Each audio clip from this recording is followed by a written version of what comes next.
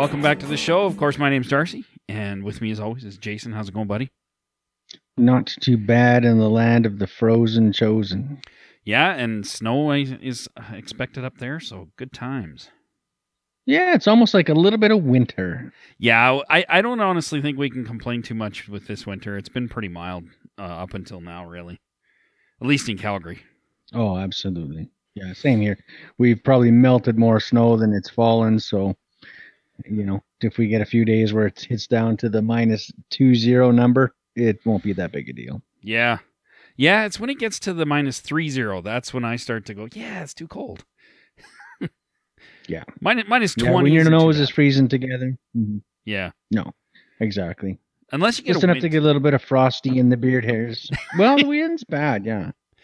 Yeah. Well, yeah, it depends. I get to travel next week or this week, so it's gonna be fun to see how the roads are. Yeah, you're the traveling man. Yeah, it's always the challenge this time of year. It's December through to March is probably my least favorite time to do my job. So, because I'm getting older and I don't like the cold and I don't like the snow as much. That's just me getting grumpy as I get older. Who does? Yeah. See, I want to be one of those old guys. As we age, aren't we? Yeah, I want to be the grumpy old man as I get older. Yeah, we're supposed to be old to sit around the fire and tell stories to little kids. Yeah, exactly. We're not supposed to actually do any work. So, if we can get some youth to sign up on Patreon, then that would really help out. And really help this old guy. But anyway, I suppose we should get into actual topics here. Not much going on in the world today. It seems like, yeah, it's pretty quiet. Other than, violence everywhere and hate and, vitriol and you name it. And certain wannabe Métis professors are, doing their damnedest on Twitter these days. But we're not going to talk about that. We're going to talk about the RCMP setting up a temporary detachment on the Wet'suwet'en land. And they're proud to say that the hereditary chiefs are working with them. So, I don't know if you got a chance to read much about that, Jason, but what are your thoughts on that? Well, I follow the camp on Twitter, and again, it's you look at what the RCMP are putting out, and you look at what the First Nation is putting out, and it's two totally different spins on what's going on. And the hard part is that it sure seems like anytime you get colonial settler institutions involved, and especially an arm that's militarized like the RCMP that come onto traditional territory, boy, they like to talk like they're still doing what's best for us poor, Indians, because we couldn't find our ass with two hands. Absolutely. I mean, that's what this screams to me is, as soon as I read this, I just instantly flash back to that picture of the heap, like the huge pile of buffalo skulls when they were just eradicating the buffalo on the prairies. And it strikes me as there's odd similarities between when they were starving out Indigenous people or giving them smallpox and doing these things. And then suddenly the Indigenous were like, well, I guess we better comply, otherwise we die. And then but we're working together. And that's what this says to me is we showed up with an entire military division of the RCMP with guns and cannons and grenades and armored vehicles for you people with your drums and feathers and peacefulness and prayers. And it's so nice that you guys are willing to work with us. And it just, I don't know, it strikes me as the same policies as 100 years ago. Yeah, and the rhetoric is still the same, is that, it's only enforcing the rule of law, and this is what the court says, and, so the RCMP really maintain this position of enforcing justice and standing on the right of, on the side of right according to the legal system. And you see that in a lot of the social media that comes out from that bent on the colonial side of things. Is really that one-sided conversation. Absolutely. And, I can't help but wonder, did they really need the RCMP special response team to come out with their full, assault rifles and sniper rifles and dogs and armored vehicles to deal with these peaceful people. I mean, we've seen that kind of shit going on at Standing Rock a couple of years ago there. So, is it really necessary to show that kind of force? Other than you're just trying to show your force, Well, I think too, though, you got to remember, like a lot of institutions and even companies, they use civilian populations, they use the unarmed as the test group for these things. And True. how often does the military actually get to put that hardware? I mean, the RCMP, not the military. The RCMP put their military hardware into actual real world practice. You know what I mean? Absolutely. Especially though, like you said, in a situation where there isn't a lot of threat. So they're not actually going to have to pull the trigger on somebody. Yeah. So, but it's a chance for everyone to get dressed up. It's a chance to show force, roll this hardware down the road, strap it on your holster, and give it a good field test, as it were, in a non-threatening situation. And so we've seen this over and over again where the government likes to use the RCMP this way, and the RCMP takes full advantage of the opportunity to field test its armaments against, an unarmed population. Absolutely. I mean, it really is, a way for them to justify a whole lot of equipment, a whole lot of manpower or human power, a whole lot of overtime, a whole lot of expenses and costs. So, from the RCMP standpoint, this is actually a huge windfall as far as being a cash cow because they get to get paid a lot more money. Every single officer is going to get a lot more, on top of what they normally make. Plus, like you said, they get to roll this stuff out and make a big show and get all the pictures in the press of all their heavy equipment that they just absolutely needed for these peaceful people. But I think, too, it also helps remind people that the RCMP can roll into your town, too. So, don't mess with the RCMP. We mean business. And so it's a bit of an intimidation to keep regular folks in line, I think, a little bit. Well, it really shows you that while the ability to protest in opposition to the government may be something that is in law, in effect, it really isn't. You can protest from the sidelines as whatever is the rule of law is taking place. So it really shows the real intent of the government when it comes to the enforcing of all laws. It doesn't really matter who or where that's going to happen. So you're free to protest as long as you do it from the sidelines, not in the way where it actually would impede something or actually make a difference.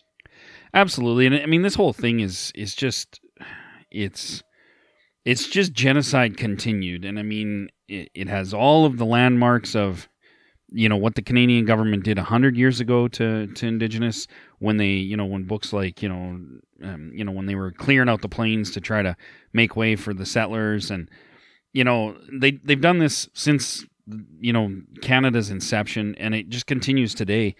The thing I think that's, well, I think... Go ahead. Well, I was just going to say, I think that... No, go ahead. Keep going.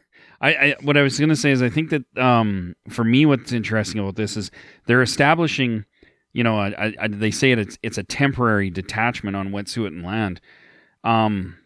Now, how this can't be viewed as a complete invasion of sovereign territory, because even the Supreme Court of Canada recognized that they have exclusive rights to that land, not Canada.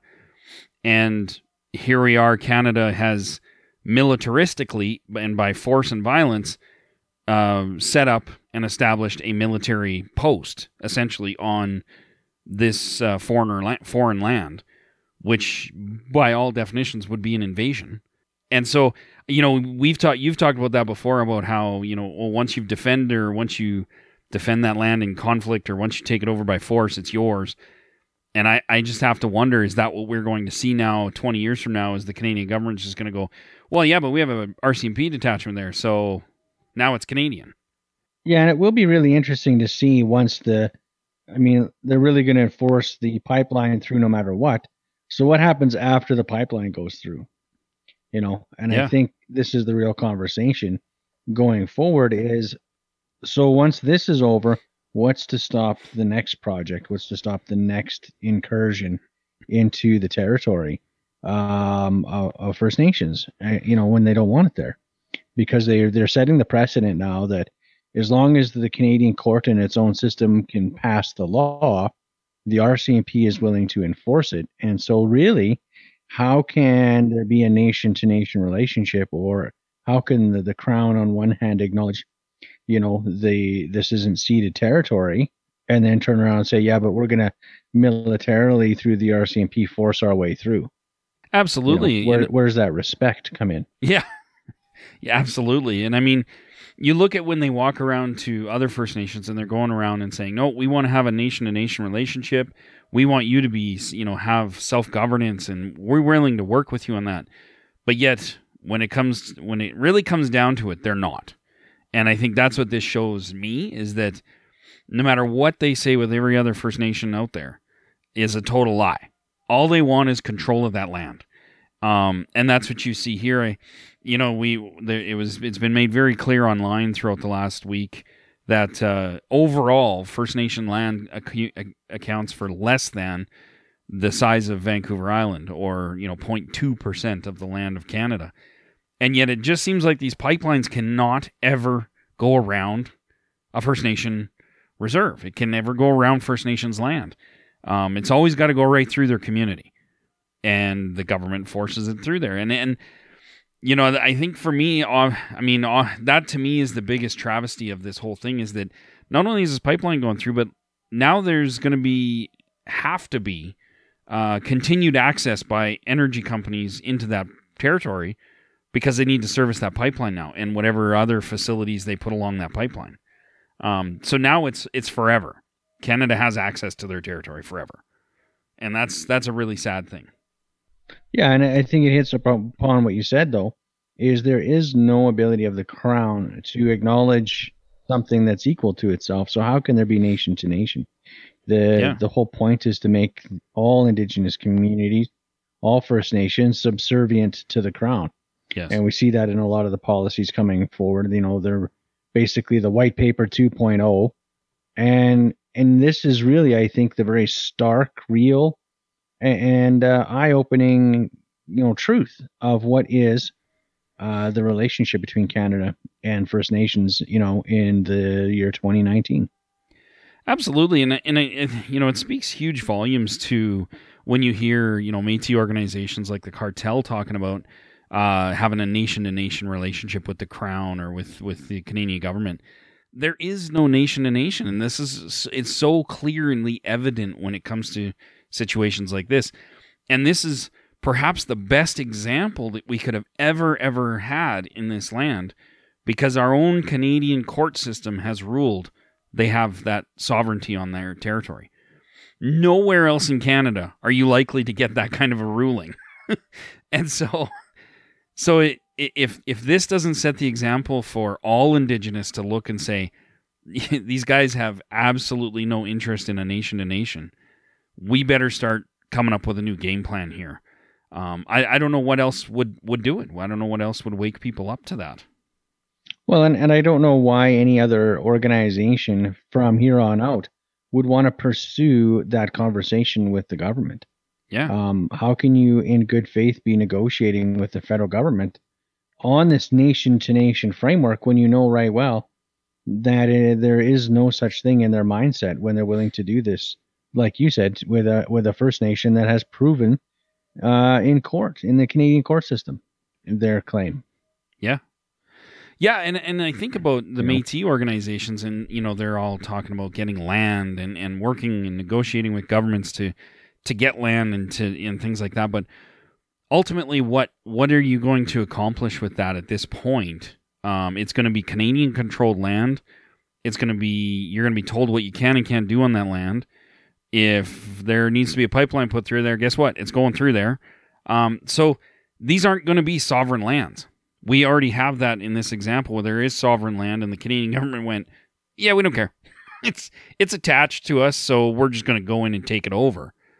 Well, then to think they're going to give you sovereign land out of land that they already have claimed for the last 150 years, I just don't know where the thought process is in that for these so-called leaders of these Métis organizations.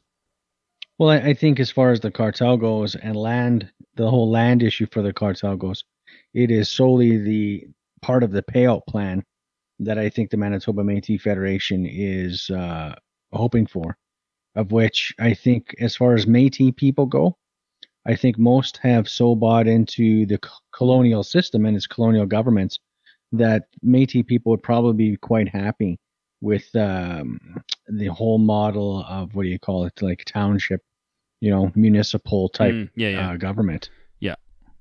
Yeah, the And municipality calling that, and I think they would be quite content with that. They'd be quite happy to have the municipality of Métis-ness, but still under the federal framework, because most people, I think, given the context of the conversations that go on, we see on Facebook and Twitter, that's where they're at. Yeah. I don't think most people, when they talk, Métis people talk about nation to nation, the idea of an independent, sovereign country of our own enters most people's minds. No, absolutely not. So one of the other things with this too is that I read that I laughed because I'm not a big fan of police investigating themselves for wrongdoing, but that seems to happen every time. But the RCMP have come out and said that they will be investigating themselves and their actions on Wet'suwet'en territory to determine if they did anything wrong. And honestly, I can't help but laugh. Like, is there I had to check and see if it wasn't the Beaverton or something, or, because I just thought that was hilarious. They're going to investigate themselves. What are the chances they're going to find wrongdoing? Yeah, that really is the whole sad scope of this, is not only do they have a chance to test out their military hardware, they have a chance to build the government for all that hardware. Then they're going to sit down and now have an inquiry to see if they somehow misstepped in their, enforcing the rule of law. Yeah. And build the government some more money. Yeah. For that inquiry. So, at what point is the RCMP not financially coming out ahead at this game? Oh, absolutely. If you really want, if they really want to do this right, they'd convene a panel of impartial former police, which would probably consist of mainly their friends and family that were used to be on some police force in Canada, and they'll have to get paid, and then we'll have to have travel budgets, and then and all sorts of stuff just to make sure that we do a good and thorough investigation on ourselves to find no wrongdoing. But yeah, it's just a financial windfall for the RCMP, absolutely. Yeah, and then at the end of the day, of course, they're not going to find any misconduct. They're not going to find anywhere they went wrong, because they're falling inside the boundaries of the rule of law. And so, they only showed up there in that military hardware because that's the protocols the RCMP were given in how to deal with a protest. Yes. When First Nations people are involved. So, of course, they followed their protocols. They've dotted all their I's. They've crossed their T's. This is no, I would be gobsmacked and need to sit down if they actually come out of this with saying, oh, yeah, well, we did this or that wrong. Oh, absolutely. Some of the things that people have observed about the RCMP behavior while they're there is, I noticed one person was talking about how they've set up these exclusionary zones in the guise of officer safety, like RCMP safety and staging of RCMP, activities, and it's just conveniently around everybody's homes and cabins. And so there's some people that can't even get back to their cabin to get back to their home, even though the court order does not allow for that. The RCMP have done that because obviously they need to be safe. That's really the most important thing here. But they're also using firewood that was cut by an Indigenous people. They're using the cabins that the Indigenous built. They're using resources that the First Nations that were there brought out of the woods and out off the land for themselves, and the RCMP are using that, but I'm sure they're not doing anything wrong, right? Well, how could they be doing anything wrong? They've only been doing that for 150 years. That's right. Yeah. And if anybody's interested in the history of the RCMP and they don't know that, I'm pretty sure if you look up what the RCMP has done, they pretty much were invented to quell the indigenous people through force. So I mean, this is the whole point of the RCMP, really, in effect. And so, it's not a surprise they're going to make a big show of it when it comes to indigenous people. They always have. And they've always done an excellent job at controlling the PR. They've always been able to shift the blame off of themselves and onto some other circumstance. If it's not whiskey traders, then it's the rule of law. So, there's a reason that the RCMP are still in existence, that they're venerated in settler society, is because as an institution, they've done a very good job at being able to demonize another opponent. Oh no, it's not about First Nations, it's about whiskey traders. It's not about First Nations, it's about what the rule of law is, what's right and what's just, Absolutely. And so that's the real challenge. Yeah, for sure. And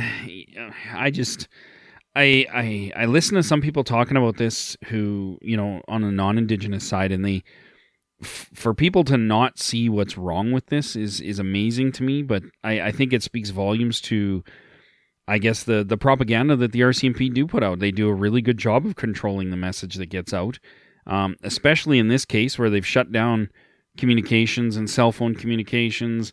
They've shut down, media from being able to get in there because officer safety. We have to have these exclusion zones, and so they have a lot. They've kind of abused a lot of their powers in order to really control that message, and they've done a really good job because they're doing there's not a lot of negativity reaching the non-Indigenous of Canada about this situation. Well, absolutely. I mean, really, what news sources are you going to follow to find out what's really going on? And the big challenge too is this isn't an incident in isolation either. But how would you know the history of the RCMP if it didn't mean something to you personally? You're just going to go with whatever that coloring book in 5th grade showed you about the RCMP. Absolutely. Yeah. That there's the RCMP that brought justice to the West, blah, blah, blah. So you're not going to, most people are never going to read a book to figure out the history of Canada. Yep. They're not going to do anything more than watch a 30-second news clip on the National to find out what was going on. Yeah. And so then personal narrative you see on social media to Joe Settler, Joe Canadian's response to what's going on in this community, again shows you how far we still have to go in working together as, First Nations communities, Métis people, and our, the settlers that live here. Absolutely, and it kind of talks to a thing that I've come to believe wholeheartedly in the last little while is, I think the governments at all levels do a very, very fantastic job of passively encouraging racism. And so really, all this talk is, it's about the rule of law and it's about the rule of law. But then when non-Indigenous do see something on social media or something where, Indigenous have got the word out, it just looks like, to them, it just sounds like, well, I've heard 50 people say it's about rule of law, so I don't know why these guys are being so rowdy and rioting and rebelling against the rule of law. But that's not really what's happening here, and that story isn't being told by the people that need to be telling it. And it's just a passive way for them to encourage racism, but then be able to say, well, we're not racist ourselves. We didn't actually say anything, right? And I see it all the time with government, and I find that this particular situation is huge with that. But it's like you said, it's systemic. We see a government that's positioned for 150 years be able to tell a false narrative of the history of Canada. Yeah. And so when you grow up as a person or a recent immigrant and you're told this, myopic revisionist history of how Canada came to be and was forged off the back of these great settlers, with no real mention of the dispossession, famine, starving, slaughtering of the buffalo, any of these things. Then what do we expect then to come of people sitting down watching that 30-second news clip to really think? Absolutely. Is it any wonder that we can't get true reconciliation, a real conversation going, because we're so far apart about the true history of this country and what people are being educated to in the government system. So it's passive, but it is aggressive. Absolutely. It's systematically set up to make sure that that fairy tale narrative of Canadian history stays intact, even for new immigrants For who sure. come here. They're not any better informed about First Nations issues Nope. because they're told the same story. And I Absolutely. think that's and then from there it just flows to every level of government. It flows through to every Joe Canadian, and that's what they see on the news. Yes. Absolutely. And again, this is being framed as like, oh, these guys are anti-pipeline and they hate the oil industry and stuff. And it's like, that's not really that is what this is about, but this is only the flashpoint of what it is about. And it's about the fact that these people are trying to exert sovereignty over their land, as we as Canadians have said, you have the right to do that through the Supreme Court of Canada. And so, to me, this isn't even really about a pipeline. It's about the pipeline is kind of the, it's the flashpoint. But this is more about the sovereignty, and that's something you don't see in any of the mainstream media news. This is anti-pipeline, pro-pipeline. That's all this story is. Indigenous hate pipelines and energy industry, and hate people having jobs. That's what Indigenous hate. They want to see us all suffer. And that's kind of the story you see played out in the media, and that's really not what this is about. This is about sovereignty. It's about consent. It's about Canada actually living up and stepping up to a nation-to-nation relationship. And there's huge fails on all of those things. So it's too bad. But that's the message that's heading out there. Absolutely, but it would be lost. We have, people wouldn't understand why. We've so mistold the context of Canada. Yeah. That people wouldn't understand why the federal government would have to negotiate with First Nations communities. Yes. What do you mean they have the veto right to say no to the federal government? How does that work? Yeah. Well, I think most people are poorly educated, and they're poorly educated, and that's on purpose.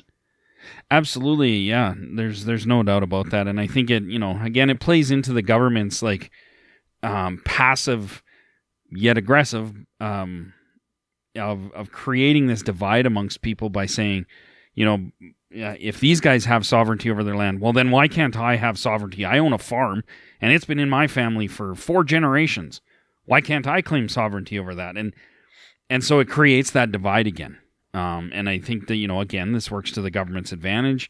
It creates chaos. It distracts from the real bullshittery that's going on, and it keeps the hate going, and it keeps the problem continuing, so that a whole bunch of people in government have jobs, and the RCMP can justify having all these toys they have, and we can justify every couple of years going out and using that force against Indigenous people, because they just hate Canada, right?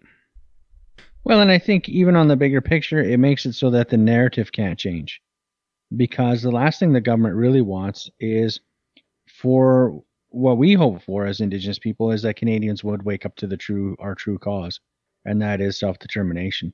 Yeah. For the settlers to get back in their lane, as it were, what the wampum's all about. And I think that's what they're trying desperately not to have happen.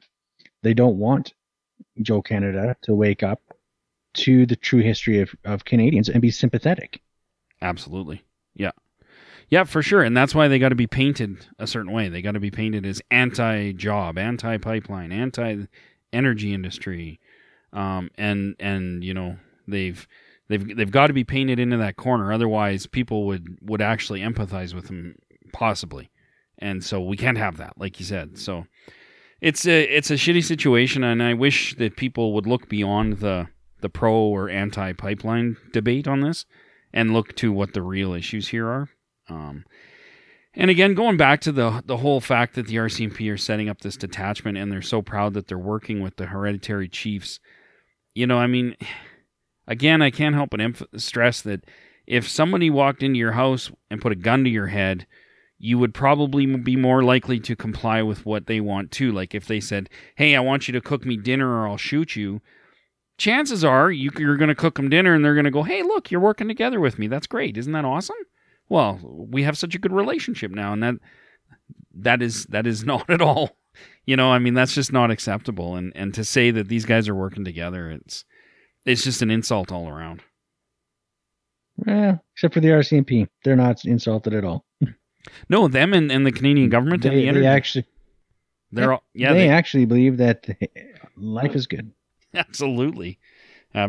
So, yeah, it's sad. We'll keep watching what's happening out there, and but I find the rhetoric from the RCMP and the government and stuff is a little bit hard to chew at times. But let's talk about. We got a couple other things here, but let's move into some Métis Nation of Saskatchewan news. And so the Métis Nation of Saskatchewan is requiring all members to fully reapply for membership with all their records. And those records are going to go back to Manitoba now. They're going to go back to the MMF for verification and then sent back out to the Métis Nation members in Saskatchewan. So what it is if you got your card prior to 2009, you have to completely fully reapply. All your genealogy, all your paperwork, I'm assuming you got to pay the fee again and wait another 6-8 months, a year to get your card, your new card. And then anybody after 2009 has to go into their office and update their picture. So, but this is because of that big settlement that's coming through, and they even said, where was it? They said with the millions of dollars in benefits and assistance potentially available, it was in everyone's interest to be properly registered to prove they are indeed Métis. So, what did you think of that, Jay?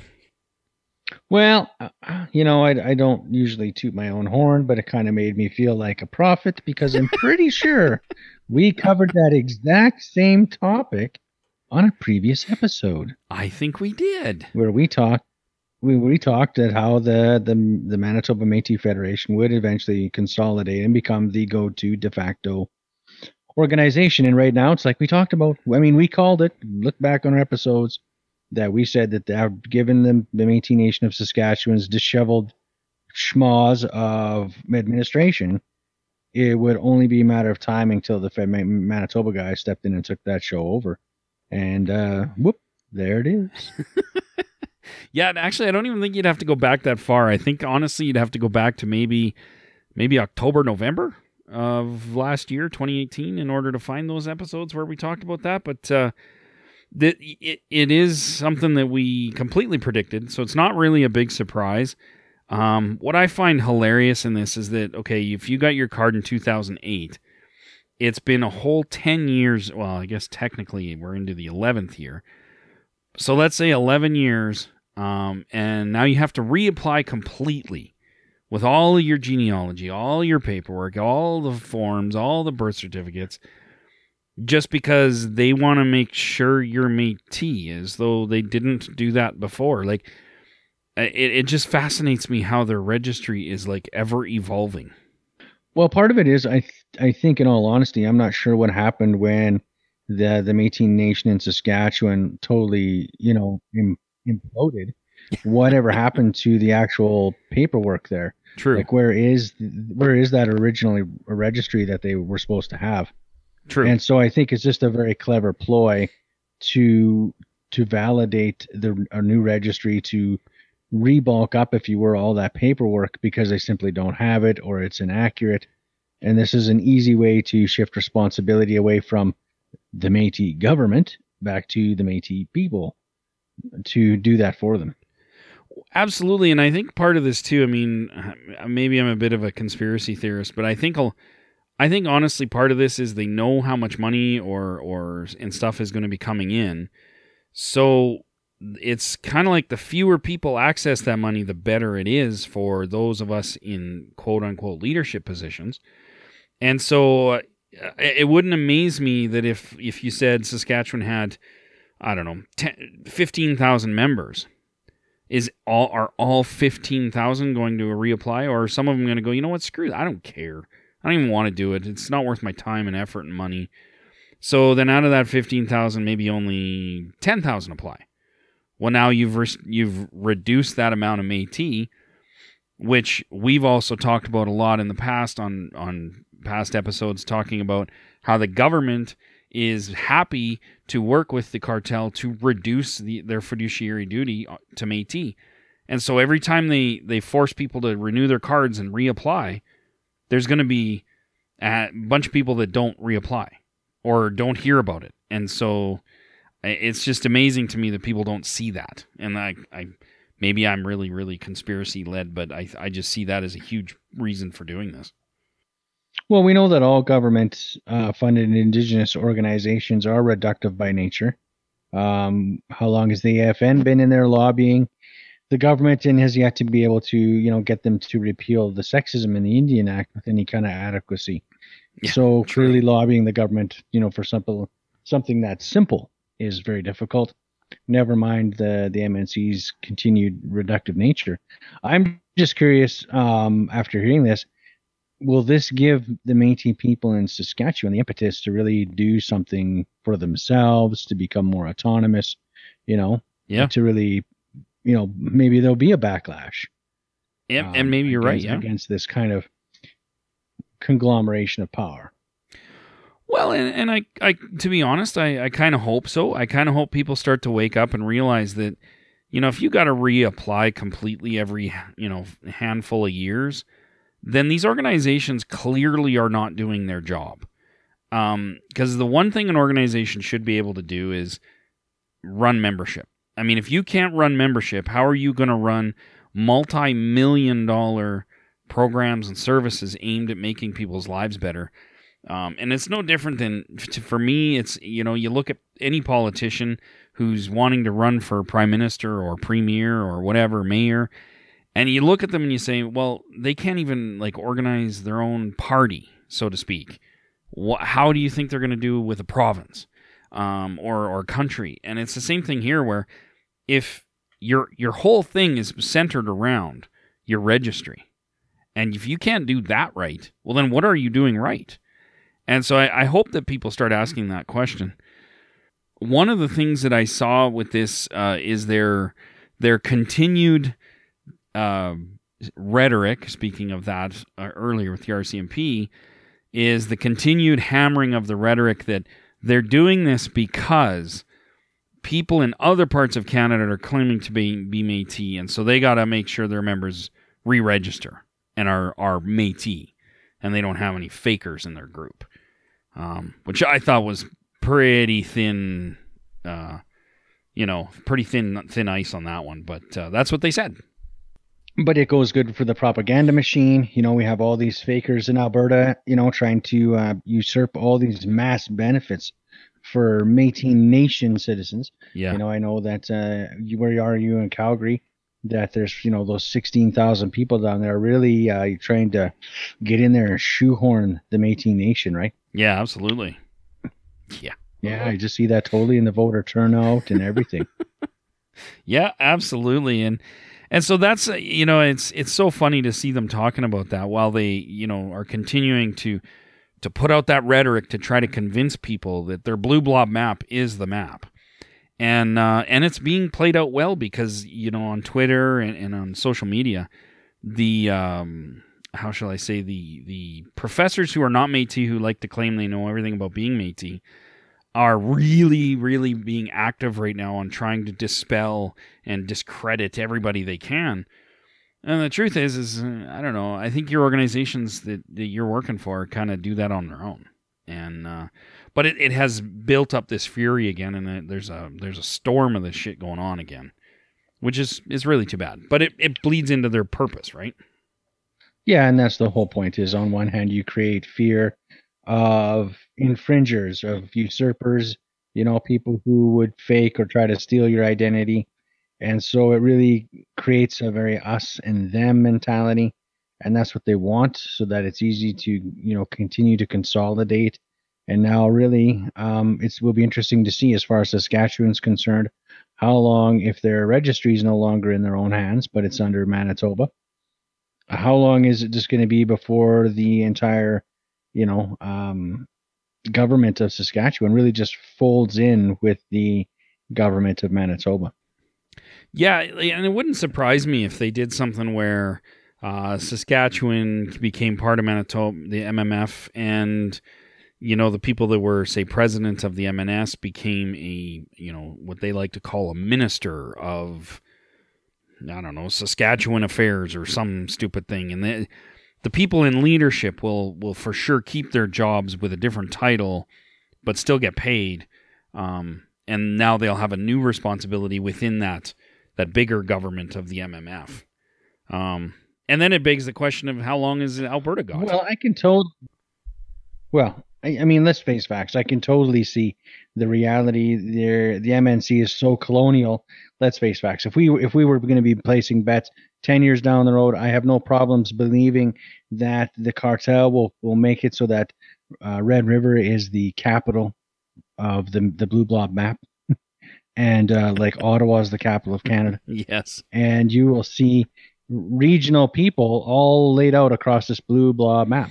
Whether you're from, Saskatchewan or Alberta or the Northwest Territories, you'll just be the, minister or the Métis MP for that area on your way to, New Ottawa, New Red River, capital city, where central government is.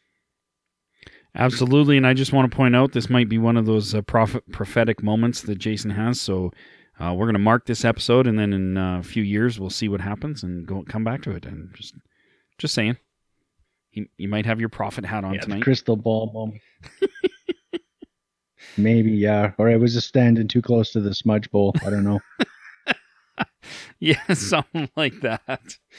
But yeah, I don't think it's, like I said, I don't think it's really surprising. I don't think anybody was really shocked too much about this.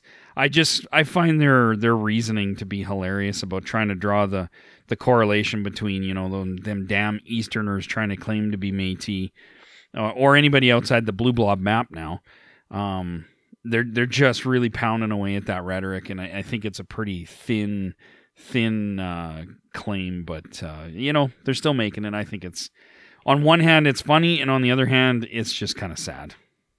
Well, I think, like we talked about in our last couple episodes, given where Métis politics are going, the recognition of Métis communities outside of the Métis Nation Blue Blob map, this is a rhetoric now that I think they have to be careful in their vocabulary. Are there people in Quebec who are not Métis Nation people? For sure. Yes. Are there people in Ontario who are not Métis Nation people? For sure. There are people in Alberta who are not Métis Nation people. But quite clearly, that doesn't mean you're not Métis. Absolutely. When it comes to that, it doesn't matter what professor you are. It doesn't matter what book you've written. The reality is the people who have all the guns, and last time I checked and how we started this conversation, who make and enforce the laws, agree with Darcy and I, and that's the fact that Métis people exist all over Canada. And there are rights-bearing Métis communities that have no historic connection to Red River. That is a fact. Absolutely. So it, it just keeps playing into, everything we talked about beforehand about how this is going to change the so-called identity battle, and things will heat up before they get better. And I think we're seeing that now. The rhetoric online is becoming much more heated and vitriolic again, and very, very active. And but as we predicted before, as certain people get their books published and they've done their publicity for that, I really do think this is going to start to die off. Simply because as we move forward, and as other organizations outside of the cartel start to move forward, and people even within the cartel start to see the ridiculousness of those organizations and start to move away from them, I think you're going to very much see a dismantling of that rhetoric and a hopefully a move away from it. But that's, again, predicting, and we did that last year, so hopefully that comes true. Just looking ahead to the next year, that's all that's going to happen. By the end of 2019, I think we'll be having a lot of different conversations, and there'll be a fairly good shift. Yes, I hope so. So now we had a couple other little things. I wanted to talk a little bit about here in Alberta. There was an article that came out about the Alberta doctors who are mostly exempt from the mandatory Indigenous cultural training that the rest of Alberta healthcare workers must undergo because the doctors are considered contractors. And because of that, because they are not employees of Alberta Healthcare, they have no requirement to do this training. And I want to point out, first of all, that they call it cultural sensitivity training, and I hate that term, so I'm going to call it Indigenous cultural training, because you don't need to be sensitive to Indigenous people. You need to understand Indigenous people. So I think for me, that's an important point to make. But I don't know. I think it's kind of ridiculous. What do you think, Jay? Well, I think it's actually, I think it's a good teaching moment for the fact that most people don't understand how the medical community works. The fact that doctors do not directly work for the government, that they are in fact contractors and are free to bill the government, operate their practice as a business, use the loopholes as a business, and that's why their collective has been able to garner such amazing, pretty good wages from the government for what they do, is because they truly are independent contractors. In so much as that's legally how it is. Now, if Darcy and I were running a business and we had the same relationship with an employer that a doctor has with AHS, that would be illegal. But hey, you're a doctor. The fact that we have a huge frontline part of our medical community that could be exempt from providing adequate services and understanding the historic context of such a large portion of our population is troubling. We don't allow teachers and out. We don't allow lots of other medical professionals and out from understanding the historical context for First Nation Indigenous people coming into the medical system. And given the atrocities that have happened in the medical community in regards to services provided to Indigenous people in this country, I simply find it distasteful, to put it politely, that they would be willing, and it would be their own want, to not be taking this training. Absolutely. And I mean, let's face facts. Yes, if nurses or other professionals or other people within the healthcare field have that underlying racism or have that underlying lack of understanding of history and things like that with Indigenous people, that is very, very detrimental. So it's great that they're getting this training. Whether how much of it they're absorbing is questionable, but it's good that they're at least getting it. But the truth is we're talking about the people that truly make the decisions for your healthcare. So if you have somebody who doesn't understand Indigenous history, who doesn't understand the history between Canada and Indigenous people, who doesn't like Indigenous people, has their own bias, and there's nothing being done, I mean, that is the ultimate authority in your healthcare. And it just screams to me that it's a very dangerous person to not have any understanding of Indigenous needs, Indigenous culture, Indigenous beliefs. I mean, that's the most dangerous person, as far as I'm concerned. Well, and what's startling is they didn't voluntarily embrace the opportunity. So an opportunity was made available to the doctors to participate in this training, to participate in understanding, to increase their knowledge and awareness of Indigenous issues and some of the things that Indigenous people face. And instead they went and made sure that they got exempted from it. That's what's really startling to me. Yes, because to point out, the government here in Alberta did approach, because what they're really ruled by is the College of Physicians here in Alberta. And the Alberta government did approach the College of Physicians, or whatever it's called, I think that's what it's called, to implement this training. And the College of Physicians simply said, well, we'll consider it, and moved on. And so right there's that arrogance of, because their belief is that their doctors have to work to a certain professional level anyway, so why do they need it? And I think that's a really sad attitude to have. but that is the attitude. And I don't know if, Alberta is unique in that. I'm not sure how other provinces' healthcare works, but I would venture to say that it's probably very similar. And you'd probably get the very similar reaction if you approached their doctors to get this training in all other provinces. So it's just a very sad representation of exactly how far apart we still are when it comes to, quote unquote, reconciliation. Oh, I guess my one point I wanted to make about the doctors was just to reiterate to people how government promises tend to work. So to put this into perspective, this training was a promise made by the NDP government when they got elected, and they technically have followed through. But as you can see, it really isn't completely following through to the betterment of Indigenous people.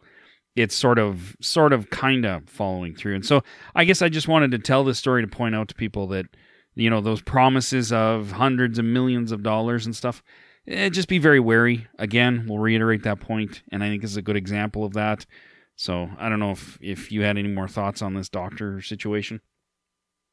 Well, only I think that it goes to show that it doesn't really matter what the government promises in a lot of respects.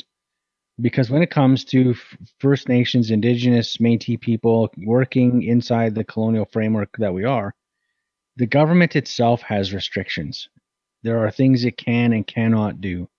And I think this is a great example of saying, we're going to make this mandatory, but yet not really having the wherewithal to fulfill its own promises. And so I think First Nations and, Métis people need to be very wary when the government talks to us about what it is willing to do and not willing to do, because a lot of it is really hollow words that they can't follow through on. Absolutely. Absolutely. Very well said. I think the last thing that I want to kind of touch on tonight is the big old cabinet shuffle here. It's expected to be the last cabinet shuffle, obviously, before the next federal election. So we have Jane Philpott, who has moved out of, I don't even know what they're called anymore, INAC, CERNA, and off to some role in finance. Seamus O'Regan, who's totally useless in my opinion, moving from Veterans Affairs, again, where he was completely useless and insulted veterans, to take over for Jane Philpott. And then we also see Jody Wilson-Raybould moving out of her role as Justice Minister and taking over Veterans Affairs. So I don't know if you had any thoughts about these big cabinet shuffle moves, Jay? Well, I mean, let's be honest. How long do we really have until the next election? We're staring down the barrel now of the run-up to when we're going to see a lot of the publicity come out and a lot of the rhetoric come out before, the election itself is called. Yep. But the reality is, what did it really do? The people who were in these portfolios really didn't achieve any great success. Métis people didn't, I don't think, in the justice portfolio, did we get any justice? Was there anything that really went Indigenous ways? Yeah. Was there any laws passed or amendments that really, struck a chord in how, Indigenous people in this country are going to, participate in the legal system? Yeah. I don't think so. And so what did she accomplish while she was there? I don't know. I guess nothing really got screwed up. Yeah. Any worse than it already is. So yeah. Kudos to her. Well, people can call it a demotion. They can call it whatever they want. It's a cabinet shuffle. This is nothing more than, I think, political restructuring. I'm no fan of Captain Doughboy getting in there as, involved in this at all.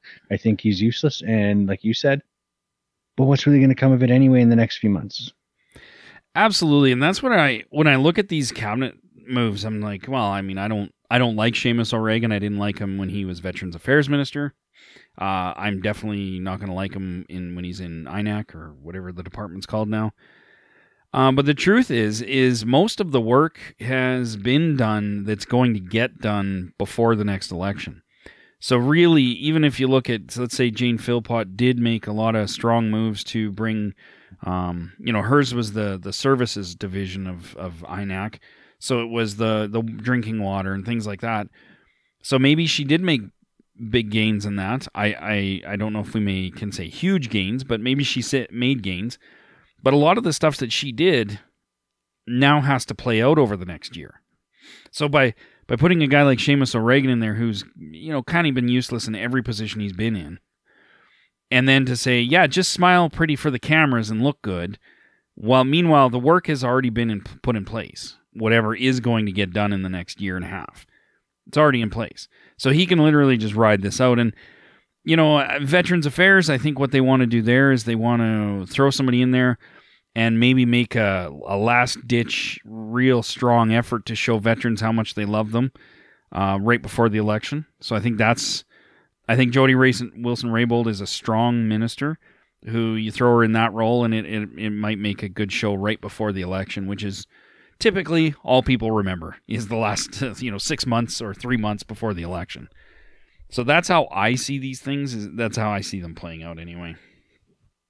Well, I think you're not far off the mark. I think that's the reality is the budget's been set. When you're talking about clean water, drinking water in communities, that budget's been set. They've had their protocols. The bureaucrats are clearly in charge in that portfolio to run the clock out on what they can and can't do before it all dies on the cutting room floor when the election's called. And I think you're absolutely hit the nail on the head. We'll see probably a fair bit of promises, budget increases, and wonderful things coming to our seniors in the Veterans Department. Whether that actually pans out or not after the election will remain to be seen. But I think you are right in putting a strong minister there who can smile and say that with a straight face before the election. Absolutely. And I think at this point from here on, I think we have to look at pretty much every move that the government makes, which is not any different than any other government. I'm not picking on liberals here, but truly any move from here on in to the next election is an election move. Everything is about winning the next election. And even this cabinet shuffle, I see it as absolutely 100% nothing more than they have it in their head that if they position themselves this way, it's going to help them in a certain way, and they have a game plan, and that's what this is. So make no mistakes, this is all about winning an election and has nothing to do with actually providing quality services from either Veterans Affairs or INAC or even the new Justice Minister. It's just not. It's not about that. It's about winning an election. So let's not kid ourselves, right? Good spin. It's all about the good spin. That's right. It seems to be the running theme in tonight's episode was all the rhetoric, all the spin. The RCMP, the MNS, the Government of Canada. I mean, Jesus, we need spin doctors like these guys, man. Yeah, where's our budget, Brian? I can tell you, we could spin some pretty good shit if our budget was as good as theirs. Yeah, no shit, eh?